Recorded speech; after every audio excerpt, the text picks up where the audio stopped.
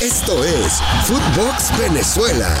un podcast con Milena Gimón, exclusivo de Footbox. Hola, ¿cómo les va? Soy Milena Gimón y esto es Footbox Venezuela. Ya hace unos días el DT confirmado además por la Federación para esta triple fecha, Leo González, dio la lista de 50 jugadores que van a estar presentes en la próxima triple fecha de eliminatoria, que por supuesto se verá reducida en estos próximos días a una lista definitiva. Lo cierto es que Venezuela va a tener que enfrentar a Brasil en condición de local el jueves 7 de octubre, después recibirá también en Caracas a Ecuador el domingo y posteriormente tendrá que viajar a Chile para enfrentar entonces a esta selección que también necesita puntos para intentar clasificarse a Qatar 2022.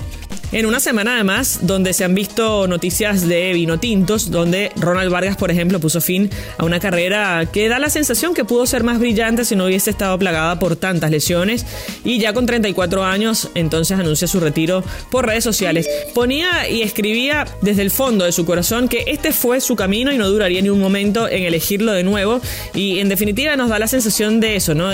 Con tanto talento, lo vimos brillar en el Caracas Fútbol Club desde muy jovencito, quizás fue el jugador más talentoso con la 10 en la espalda de la Vinotinto. Le vi hacer un gol extraordinario frente a Brasil, un jugador que, insisto, sin tantas lesiones seguramente nos hubiese dado mucha tela para cortar en el planeta fútbol. Pero además en una semana donde Joseph Martínez llega a los 100 goles con el Atlanta United, se había enfrentado al Inter de David Beckham y en definitiva llega al club de los 100, como justamente lo felicitaría Robert Lewandowski, el Bota de Oro, por su llegada a ese prestigioso club. Bueno, en la lista de Leo González, el entrenador que había sido interino para la triple fecha anterior, pero que fue confirmado para esta triple fecha, destaca la presencia de 20 jugadores que militan en el fútbol europeo, 12 jugadores que militan en la Liga Fut B,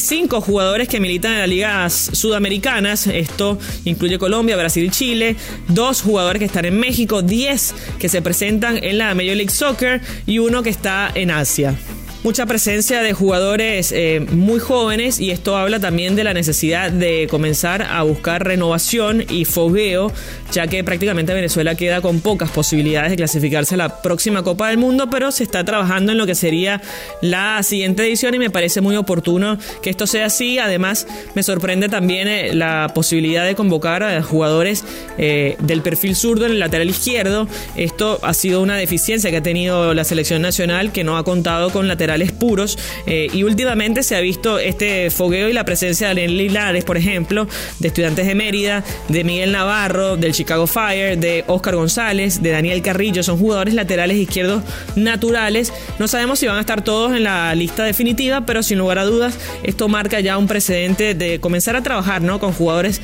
que se les da bien por esa banda. También hablar, por supuesto, de jugadores jóvenes y quizás algunos que por ahí merecen estar un poco más adelante, ¿no? El caso de Jorge Iriarte, que se formó en el Deportivo Lara, pero que hoy está jugando prácticamente en la 5ª división del fútbol español, y no entendemos la convocatoria de un jugador tan chico, con tan poco pergamino, con quizás no la chapa de estar en una selección nacional, pero bueno, insisto, si es la idea comenzar a trabajar la proyección de aquí a 4 o 5 años, que es la próxima Copa del Mundo, entonces bienvenido sea el trabajo que está haciendo Leo González con esta camada de jugadores talentosos, jóvenes, sin mucha trayectoria, pero que les va a dar y les va a permitir el fogueo necesario. Sorprende la vuelta de Adalberto Peñaranda, jugador que ha sido polémico cada vez que es convocado, otro de las jóvenes promesas que se ha quedado también en el letargo por quizás la indisciplina deportiva, pero muy talentoso, muy talentoso. Para mí, y esto evidentemente siempre es una opinión, ha desperdiciado muchísimo de esos años jóvenes y capacidad para poder crecer por estos actos indisciplinarios, pero bueno, hoy su presente es distinto, o parece distinto, por lo menos en Las Palmas, así que esperemos que sea un segundo aire para Adalberto Peñaranda, que sin dudas ha sido un delantero que no ha tenido la proyección que esperábamos, pero que seguramente en los pies nos puede demostrar que tiene el talento que hemos visto. Y lo otro que sorprende también es la convocatoria de jugadores que están lesionados o en fases finales de su recuperación.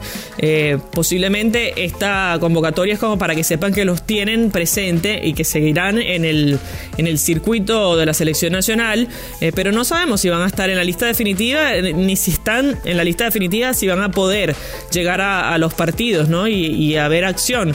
El caso de Darwin Machís, el caso de Jordan Osorio, que sigue lesionado, pero que insiste en que podría llegar a esta fecha. El caso de Yángel Herrera, que también entendemos que no está al 100%. El caso de Savarino también, más allá de que estuvo lesionado, y sorprende la ausencia de Eric Ramírez. Entendemos que no tiene acción en su club, primero por el caso de COVID, y ahora no entendemos por qué no está viendo actividad. Así que bueno, en las próximas horas seguramente estaremos conociendo la lista definitiva que va a enfrentar esta triple fecha de Venezuela. También veremos, evidentemente, si es ratificado para el resto de la eliminatoria Leo González o si es simplemente el entrenador interino de cara a lo que va a ser buscar un entrenador internacional, como ya había expresado la federación en su momento, de la triple fecha anterior, donde Venezuela se quedó con 3 derrotas y en el fondo de la tabla de clasificaciones. Una experiencia muy difícil que tiene el entrenador venezolano de cara a intentar sacar puntos en condición de local. Sabemos que la fecha frente a Brasil va a ser muy difícil, una Brasil que está en los puestos altos, de hecho primera en la tabla de clasificación y con un ritmo de juego muy interesante, pero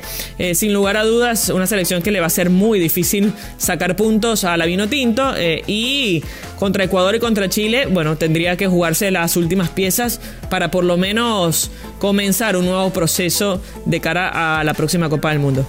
Ya estaremos hablando la semana que viene de las previas de los partidos y de los resultados, por supuesto, que consigan esa primera fecha. Nosotros, por lo pronto, atentos a lo que ocurra en el mundo vinotinto, porque acá se habla de fútbol venezolano y estaremos lunes y viernes hablando justamente del planeta vinotinto. Soy Milena Gimón, los espero en la próxima oportunidad. Atentos acá a Footbox Venezuela. Esto fue Footbox Venezuela con Milena Gimón, podcast exclusivo de Footbox.